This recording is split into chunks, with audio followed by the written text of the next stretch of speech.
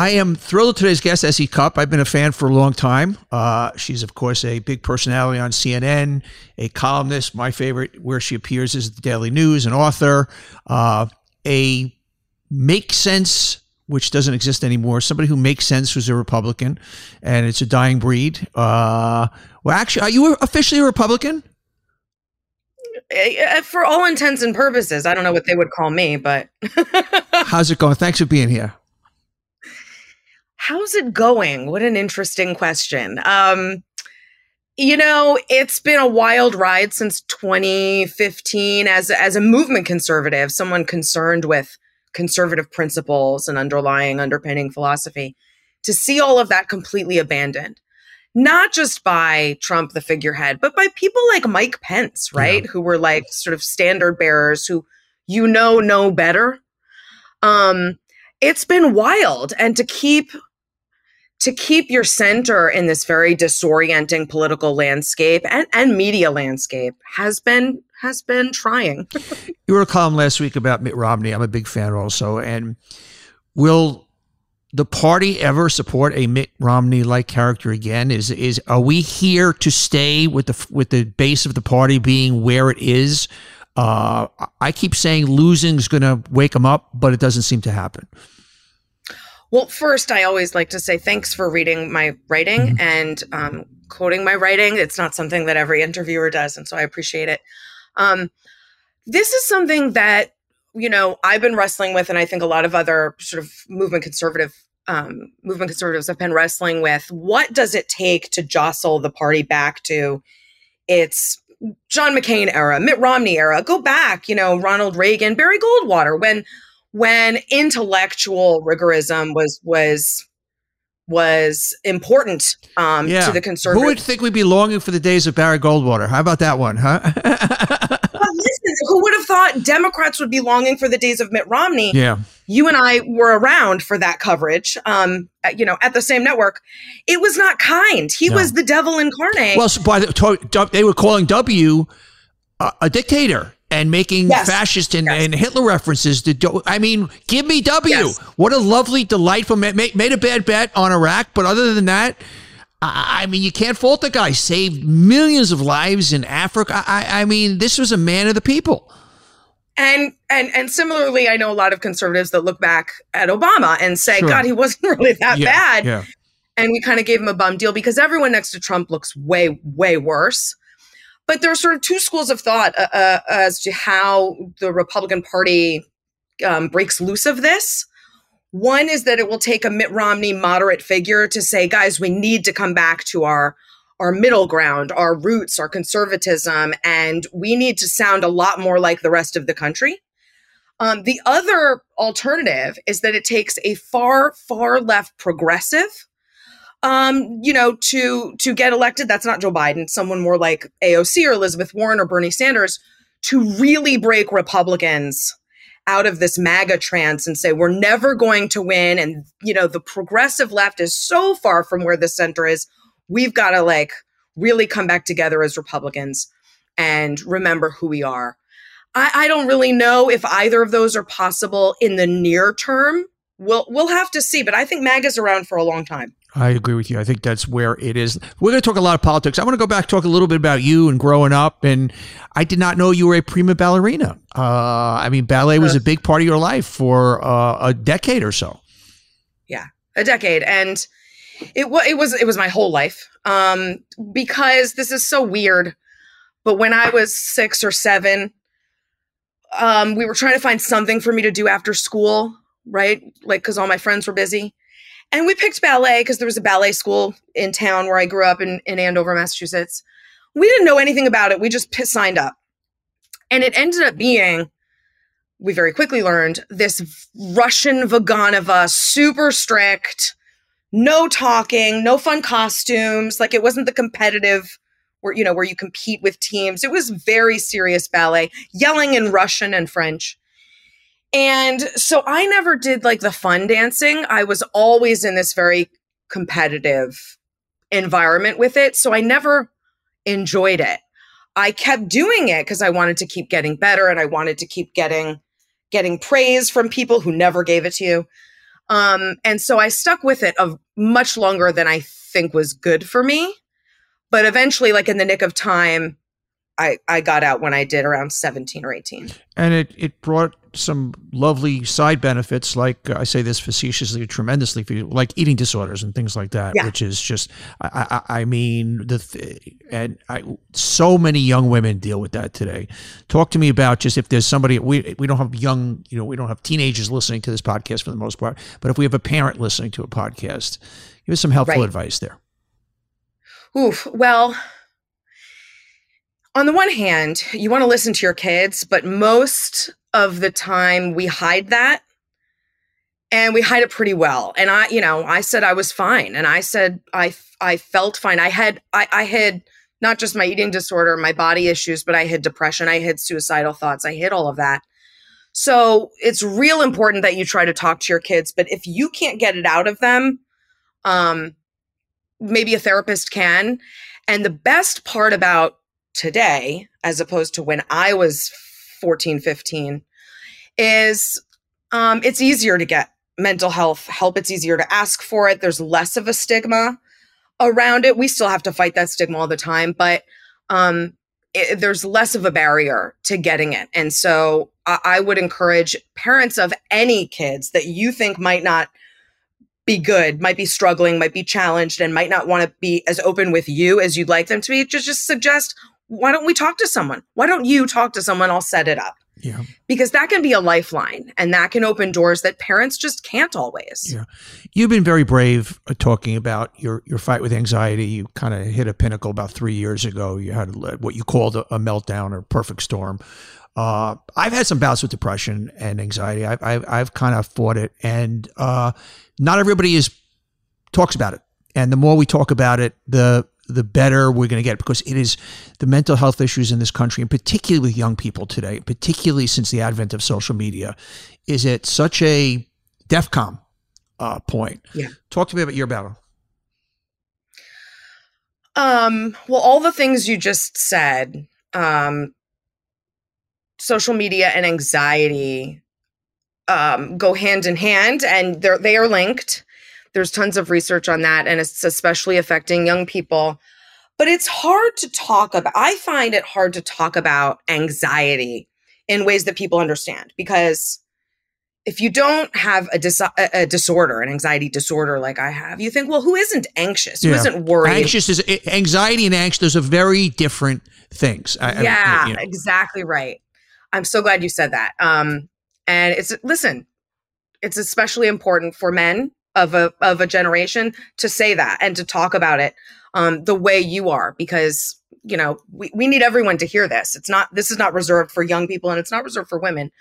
But yeah, it's hard to describe what an anxiety disorder is without someone wondering, well, you sound entitled, or maybe you just need a break, or you sound like you're whining, or toughen up. And man, I wish it were that easy, because I'm a pretty tough lady, and I've been doing this a long time. And if I could just toughen up and that would be it, believe me, I would do it. Yeah. But my anxiety is crippling and paralyzing, and it's a liar. My anxiety lies to me and tells me that a catastrophe is about to happen when I'm perfectly safe. And so learning how to live without anxiety has been the challenge of my life. And I'm in therapy, and I'm on medication. I'm writing a book about this. So I'm dealing with it. I'm in it. But I got really good at living with anxiety, and I got good at developing really unhealthy habits to live with anxiety. And I thought that was normal. And that's why I wish people talked about it more, because had I heard what my anxiety was 10 years earlier, I could have slowed some of these habits down, and I could have gotten help earlier, and it would have been much easier 10 years ago to unlearn some of this stuff than it is, 20 years in. Don't you love when people say to you, well, Essie, I mean, you have you're on TV, you're a renowned journalist, you're married, you got a kid, what do you have to be anxious about? What do you have to be depressed? Yeah. Don't you love that one? Yeah. Well, that's the fundamental misunderstanding of how anxiety disorders work. And mine functions in many ways, but I'll give you one example so that maybe listeners can get a better idea of what I'm talking about. The way my anxiety can work, like I said, is by lying to me. And so I'll be out and about in my town, an ambulance goes by, and in my mind, it is immediately going to my kid's school. Yeah. And within seconds, maybe 5 seconds, my mind goes to the worst possible scenario. And I do that all day. I'm working hard on not doing that. But that at the height of my anxiety, I did that 24/7, no matter what was happening. I would imagine the worst was going to happen. And in fact, I would bargain with my anxiety and say, okay, if I can imagine it and actually feel the worst thing happening, and so I feel it physically, I feel it emotionally, I experience it, maybe then it won't happen. And so that anxiety, the catastrophizing, I thought was keeping me safe. That was the thing, keeping me safe. And that's obviously irrational. Yeah. That doesn't make sense. And I'm a rational person. So it kind of blows my mind today that I didn't realize I was doing this very irrational thing, but I do this irrational thing all the time. And so needing the anxiety and the anxiety rituals to keep you safe is a disorder. That's a disordered way of thinking and seeing the world. And it's debilitating. And eventually, I had a nervous breakdown, a complete break, because my mind and body could not keep doing this over and over and over again. But out of the ashes, stronger, bigger, better, stronger than ever, right? That's the goal. And I want to get healthier for me, right? Because I want to live a full life, and my anxiety takes me out of every moment. But it's more for your kid. But I have a kid, and you know this. You want to be the best parent. You want to model good behavior. You also, worrying about my kid is paralyzing. And it's not good for him. He doesn't deserve what is he, about to feel that. 8 years old? Yeah, he's 8 turning 9. Okay. So you want to come out of it stronger, and you want to get to know yourself better. And that's hard to do. That can be painful to look back at why you're like this. Well, how did I get like this? Yeah. Why do I do this? And that means in my case, and I think in probably everyone's case, looking back at some things that happened maybe when you were a kid, and they don't have to be huge traumas to have an impact on your future. Well, it's also life. there's just chemical things. I mean, your genetics. We're born Absolutely. with stuff. I mean, it's a combination of both, obviously. And it's important to find out why. What's happening? What of those things is really behind all of this? And it could be a combination. And getting help, talking to someone, getting on medication if you need it, finding the things that work for you. It's so important. It's really hard to do. But I'm writing this book not so people can really learn more about me, but so that a parent or a teenager reading this can say, oh, I do that. And that's not normal. And I don't have to live like this. Mm-hmm. I can get help for this. I want someone to learn that way earlier than I did.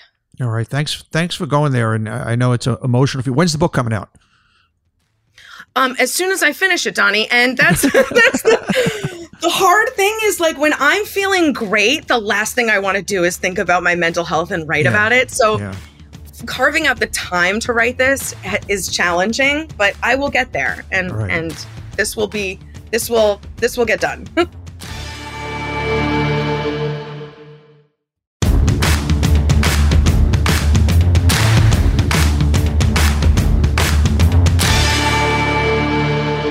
CNN, let's talk a little bit about just state of the world of CNN. I'm good friends with Jeff Zucker. I'm good friends with Chris Licht. So we're not going to get into any of the silliness, but how's things going there now these days? Whew. Well, I've been at CNN for 10 years. Okay. So you've seen the iteration. So Zucker showed up there was about 10 years ago, was it? How long, when did he show up? Yeah, I came with him. Basically, he went to CNN and then he kind of poached me from MS and I went a couple months later. I've been there a while and I've seen changes, ridden the waves. And this is a tough time. Look, it's tough for everyone in cable news because we're all kind of figuring out the future and what's next. Yeah, as our audience dies, right? Then there's the demographic Right. issues with Right. cable news, the cord cutting issues with cable news, and the technological changes around that, the way people are viewing the news and consuming news. We're all dealing with that. And then additionally, CNN is dealing with all of these leadership changes, brand changes. I would love to hear your take on what our brand is Yeah. now, because I think that's been the most disorienting part. Our brand has shifted, and I don't know what it is really. Well, here's the problem / opportunity / problem with your brand. I call it the Burger King problem. Burger King has been known for burgers. That's who we are, right? And we're going to stay true to our core competency. And every time they do that, they go, but wait a second, it's not a big enough business. We got to do salads. We got to do tacos. So CNN's core competency, we give you the news straight. We give you, we're the most trusted world leader. We're the guys that when the shit's hitting the fan, you're really going to come to. But the problem is there a business in that anymore? Is there a business? Right. What Chris came on for and what the raison d'etre is, we're not going to be opinionated. We're going to give it to you straight. But because of the world we live in and because of this thing, we all want our bespoke news and we want it that way. So you start to drift from that brand and start to do opinion. Well, that's not who we are. We don't want to be there anymore. Then you go back to that and there's not a big enough business there. It's a real fucked up situation. You guys have, if I was in charge of CNN today, I would probably, I don't know what I would do. Because I don't think there's but you could say, look, we're going to be who we're going to be, but there's not a big enough audience for that anymore. People want it a certain way. But then you go, okay, if we do opinion, we're not true to our brand. And also, are we just a different version of is there enough place to slice? Well, we'll just go just right of center or just left of center. Is that enough of a slice? It's a conundrum. It's a real marketing Rubik's Cube. I have to, as a guy who thinks he knows everything and always has the answer, I don't have the answer for this one. I mean, in a way that's encouraging, right? That even, one of the smartest branding marketing minds agrees that this is a puzzle. And, I don't know what our future is. I know we're important, and I think that we're a valuable product, and we do a valuable service. And I hope we figure it out because I love it. I love CNN, but our future's real uncertain. Here's the conundrum. Cable news success is about big personalities, and big personalities have opinions. So it's tough to just go, okay, we're going to go to the middle of the road. But you want big names, and you want not forget big names, people who really are emotional, people like yourself, people who can't help their insides come out, and that's what people relate to at home when it's authentic and when it's real. But then if you're doing straight news, that's counterintuitive to that. So it's going to be interesting to see what happens with the when is the Gayle King Charles Barkley thing, and I'm curious what your thoughts are on that because that's a big swing.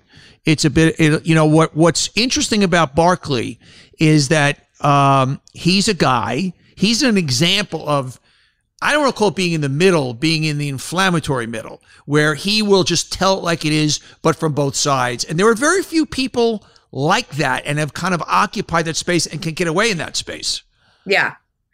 Well, I think, first of all, I think Gayle is an unrivaled talent. She's amazing, I think everyone would be lucky to get Gayle. And so I feel lucky to get Gayle once a week. And for as long as we'll have her, I don't know how long that'll be. I think that's great for us. I don't know what that dynamic is going to be like. Whether they have chemistry, like at the end of the day, you and I have done TV a long time. You need chemistry. There are things that are important in television, and someone who's great at sports, I don't know, will be great. Well, that's the problem. You go back to this branding problem. The very thing we're going to try and do is go out of the box, but then you're leaving your box. And then Charles Barkley, CNN. I mean, you could be magic, right? But yes, I mean, I think it's going to be interesting as work. But then you become the challenge that basically cable, as we know, is a repetition business, and it doesn't once a week is not the formula that works for a cable audience. So there's a lot of moving pieces there.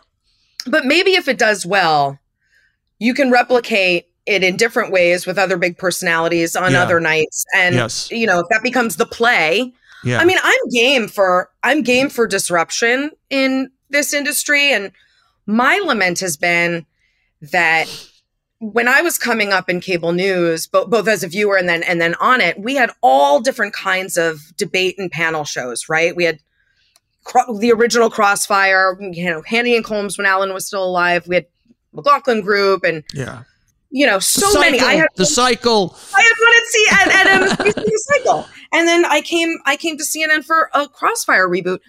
There is not a single debate show in prime time on any cable news network, which blows my mind, because I think if done well, that's where I would go. If you ask me where I would go, is like, okay, we need fire. We don't want to just but let's get fire from both sides, and let's see if we could do that. That's the place, the only space that's kind of left. You want the dynamism, and the thing with today's political landscape is, I could tell you I'm a Republican, right? You have no idea what that means. Yeah, you would not know that I'm anti-Trump, conservative. I'm a Democrat. I am so conservative on so many issues. I mean, I'm a hawk. I could give arguments for the death penalty. I mean, a lot of things that would not come with being a Democrat, Right. So you can't just do a left-right today. That's insufficient. Yes. You need 4, 5 different kinds of positions represented and viewpoints represented. So you're getting the whole picture of the nuanced arguments on any given issue at any given time. I would watch that. I would watch the shit out of that. And I think a lot of people would too. They want to see those conversations, thoughtful conversations, modeled back. we did it for a few nights, a pilot on CNN with Jeff called The Point, where it was 5 of us and different people in there. And Steph Rula was on one day, and a really eclectic group of people. And he was going to go with it, and he just kind of got going. It did really well the first 2 nights. The third night it didn't do as well, and it was like it could have gone either way. But that would have been the foundation for something like that, That was exactly the kind of model I'm talking about. And we needed it back then. We need it now, I think, more than ever. Let's talk a little politics. As we're speaking, I think Trump is making his way downtown, or is already down there. We're sitting here as the president is in his civil trial. I'm sure he's going to take the 5th. Here's my question always about the country, because we could make Trump the problem, but my problem is that 40% of the people have seen what he's done and went, thumbs up. Yes. More. Give me one. Like the first time around, I get it. Hillary was a terrible candidate. Maybe he's just saying some of these things to get elected, and let's try something out of the box. It's the repeat buyers that just I shake my head and go, what? Trump's not even the issue. It's that's the issue, that almost half of our country is there. Yeah, you're 100% right. And this point doesn't get noticed enough, that you could get rid of Trump, right? I mean, that's one thing. You can't get rid of his voters as easily. And what do you do? What do we do with that? The folks that want more of that, whether it's more Trump or generally more disruption, more sort of anarchy, more conspiracy theories.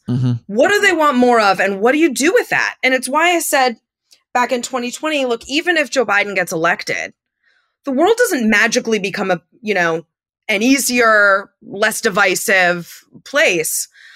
Because those people still exist, and they still want more of the thing that, drew them in the first place. And so for a Republican Party to say, well, we're over Trump, you have to be over his voters too. And you have to be able to say to his voters, we don't want you conspiracy theorists and QAnon and Proud Boys and Oath Keepers. I know Trump let you all come in. We aren't your party anymore. You will not find comfort and refuge in the Republican Party. They can't say that because they'll lose, right? And no one is willing to lose. But that's what you'd need to do. You'd need to turn away the voter bloc that is so entrenched and so toxic and corrosive in order to sort of remake the Republican Party into anything resembling sanity. I think such a huge core of it is race. And when I say race, I mean not necessarily that, well, it is racism, that as this country, and I think 2040, the whites going to be a minority in this country. And all that means, and ever that means in terms of jobs and things like that. And I think the scariest thing for the Democrats right now is the migrant problem, because I think that really hits a nerve. And I think that could Trump can win. Trump can absolutely win. And I think that's I think the Republicans are going to run a campaign scaring the fuck out of people, because the problem is very different now than it was, because now it's in the cities, and now it's not at the border, and now it's brought, and it's coming to the suburbs. And that's, if you look at where authoritarianism has risen all over the world, it's always as a result of a problem like this. You're right. And unlike some other boogeymen that Republicans have seized on in the past, this is real. This problem's real. Yes. It's not made up. You're not creating a caravan. It's not a mythical caravan. Right, exactly. And, Republicans will overplay, but it's real. It's a real problem. Yeah. And if Democrats are going to play this isn't a real problem game, then they're toast, because it's real, and you can't tell people, don't trust your lying eyes. But the changing of the country, the changing of the demographics of the country from race and ethnicity and age, I think is a problem for a lot of older people. Yeah. And I get their fears and their anxieties and their grievances. However, a leader would find a way to put those in a productive place, to calm people, to reassure people, to walk with people through these big changes. And what Trump did is light a fire, light a match and throw gasoline onto these fears, make them so much worse, turn neighbor against neighbor, and say the reason you're upset is because of, your neighbor next door, or the migrant down the street, or the woman this, or the minority that. They are the problem, and they are your enemy. They are why you are so aggrieved. That's not what leaders do. Leaders would try to calm this tension. The opposite, right. And he's made it so much worse intentionally, because it benefits him. Let's go to the other side of the aisle. Biden, his numbers are just abysmal. And he's done a good job in a lot of ways. I mean, if you're scoring at home, if you look at his kind of legislative victories, if you look at the way he's handled NATO, is it just that he's too fucking old? Is that what it just doesn't translate? He gets up there and he's really looking old. I mean, he is, no matter how you slice it. And it's not because he's his age. It's because you could find people that age who are more, he's just looking old. Is that it? Or explain it to me. I think that's a lot of it. And it's real. I mean, when his spokespeople or, surrogates get up and like, oh, he's in perfect shape.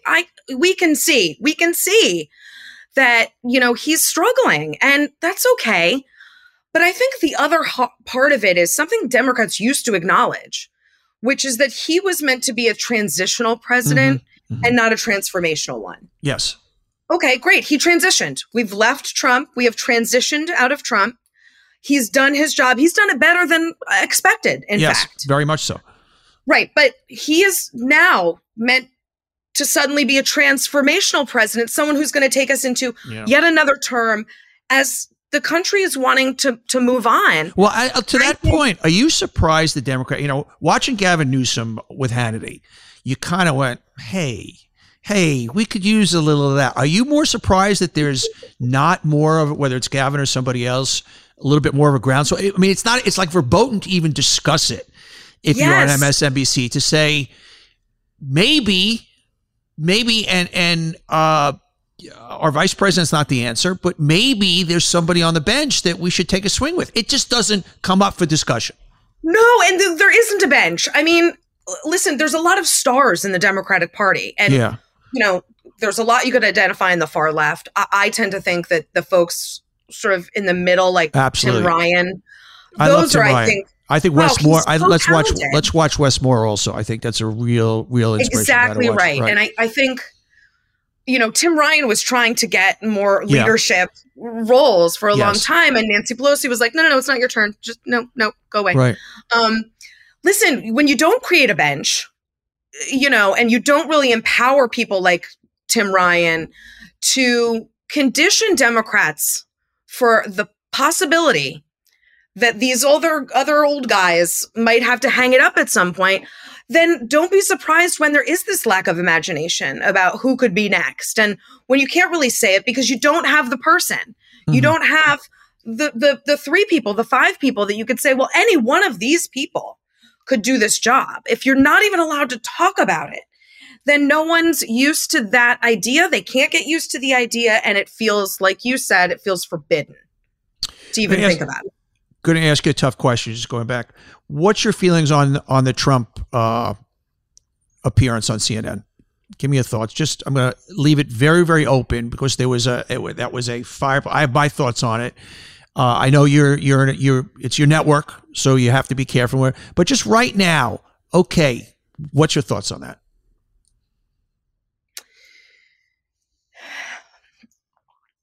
I did not like that decision. Why? Once it was made, I think, why didn't you like the decision? Because you can't split the baby. And what I think what was trying to happen with that decision was we were trying to get the eyeballs off of Trump. Sure. But and also make a statement. We're both sides. We're going to hear it all. And, yeah. Yeah, you can't. That doesn't work, though, with him. And so I think we only got the bad and none of the upshot, really, of doing that. And, elevating him like that, putting him in a room of friendly supporters. To me, that was the hugest mistake. To put a soundtrack on it. Right. Then it's theater. Yeah. Like that. Then you take it. I could say this. You can't. I think there shouldn't have been an audience. I mean, it should have been it's certainly not a friendly audience. And you needed, I think, an anchor with more gravitas doing it. And I think that was the other problem. He was able to run over Caitlyn. And you don't need to respond to that. I think that was the problem. I think that I could say, let's get him on. It's a big statement, but let's put a neutral backdrop and everything that means. Yeah. And let's put Jake or somebody on there who can really go out. Well, but he wouldn't have agreed. He wants the friendly audience. Yes. That's one of his conditions for all of most of his appearances, because it's theater for him. He wants to produce it. Yes. And having the applause behind the awful things he says makes you at home question, well, why do I think it's awful? They all love it. Yeah, of course. That's what he wants. He won. He won at that. And we didn't have to cede that, I don't think. Okay, so I want you to handicap. Well, first, a few more things to talk about. You did a column a couple months ago that the cage match, but the possible cage match between Zuckerberg and Musk is a metaphor for our times. By the way, I would love. I can't stand either one of those guys, but I would love Zuckerberg to just smash him in the face. Elon Musk, he's a Bond villain.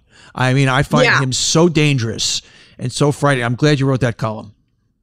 Thanks. I mean, it's wild. I can't believe those words came out of your mouth. And I can't believe I wrote about that because it's real. Yeah. These two people have threatened to hold a cage match. They've even talked about locations. It's crazy. These are supposed to be like the thought leaders, right? For a generation. But I don't know if I have the stomach to see any of that. I understand where you're coming at with it. Elon is, I think, a very dangerous person. So dangerous. But I don't know that I have the stomach for that kind of theater. I don't know. But talk to the audience of why it was kind of a metaphor for our times. Well, because the problem solvers in any society, right? Maybe they're your scientists, your inventors, your technocrats, your solutionists. These are supposed to be people who you trust and admire, who are leading a society to progress. And instead, two of our biggest thought leaders, at least in the tech world, want to fight each other because of personal grievances, literally fight each other because of personal grievances. How can we demand better of our politics if our thought leaders are devolving into child, playground antics to quote unquote solve problems, and meanwhile solving no problems? I think it's just really disheartening, but almost like the Mike Judge Idiocracy movie, which now feels like a documentary, that we truly live in the stupidest of times. If this is what our smartest people are doing, we live in the stupidest of times. Speaking of which, you wrote a column also about DeSantis, the Manchurian candidate.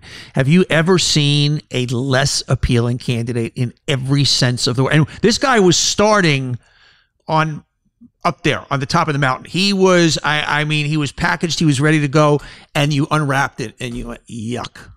Yeah, I think you're like, he was packaged. And I have long thought of him as like a donor class invention, right? Like, I think donors said, we need Trump, but smarter.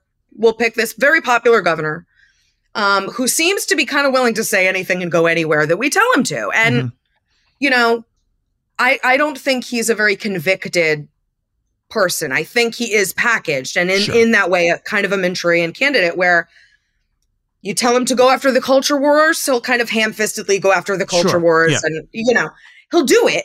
He might not do it well, but he'll do it. And yeah, when you got to like, who is Ron DeSantis and what is the there? There's not much, and of particular interest to me, there's not much conservatism. And I think in that column, I went through all the reasons why. People don't, I guarantee if you did a poll and it said, what are the basic tenets of conservatism? I don't think people even understand what that is anymore in terms of less government and sort of rugged individualism and, you know, in terms of law and order. I mean, the Republican Party has no tenets of republicanism anymore, of conservatism. It doesn't matter because it didn't matter to Trump. Yeah. So lowering the debt and the deficit, Trump didn't care. It exploded. Even with Mike Pence, the deficit hawk right there, it exploded. He didn't care. Limited government, Trump wants a police state. You know, Trump wants to grow the size of government to protect him. Law and order. Well, it only matters until the cops are the ones coming after MAGA Republicans. Then we don't care about them so much. The intelligence community, the military. Well, they're great until Trump says they're not, and now we hate them too. Family values. I could go protectionism. Yeah, everything. Tariffs. I could go down the list of reasons I became a Republican. By the way, having nothing to do with abortion or social issues. No, you're pro-life. And you wouldn't find, well, I am pro-life, but that's not why I became a Republican. And I'm an atheist, so I'm not with the religious faction either. None of that stuff is in evidence now by the Republican Party. Certainly not by folks like Ron DeSantis, who seem to want to make the culture wars like his entire personality. Hey, before I let you go, the one question I ask everybody, the premise of this podcast is kind of everything is a brand today. Everybody's a brand, everything. Yeah. What's the SE Cupp brand? I think before Trump, it was, you know, probably a classic conservatism. But I think since it's more of like, I'm balls and strikes. I will obviously call out the Republican Party. And when I call out Democrats, it's not because I hate them. I don't. It's because I think they're messing up. And I truly believe it. And so my brand has become intellectual consistency and intellectual honesty. And I have no room for hypocrisy in this landscape. I have no room for whataboutism and, well, if your guy does it, it's bad. If my guy does it, it's fine. I have no appetite for that. I'm exhausted by it. And so I think if that's where you want to go to someone who will tell it like it is, while also telling you where my biases. I think that's where I'm existing today. I love the balls and strikes metaphor. SC, thanks for getting personal and going there today. And keep up the good work, my friend. I appreciate your time. Thanks for having me, Donnie. You know I'm a big fan. I love you, and I love what you do. So thanks for having me. All right. You stay healthy, okay? Thanks.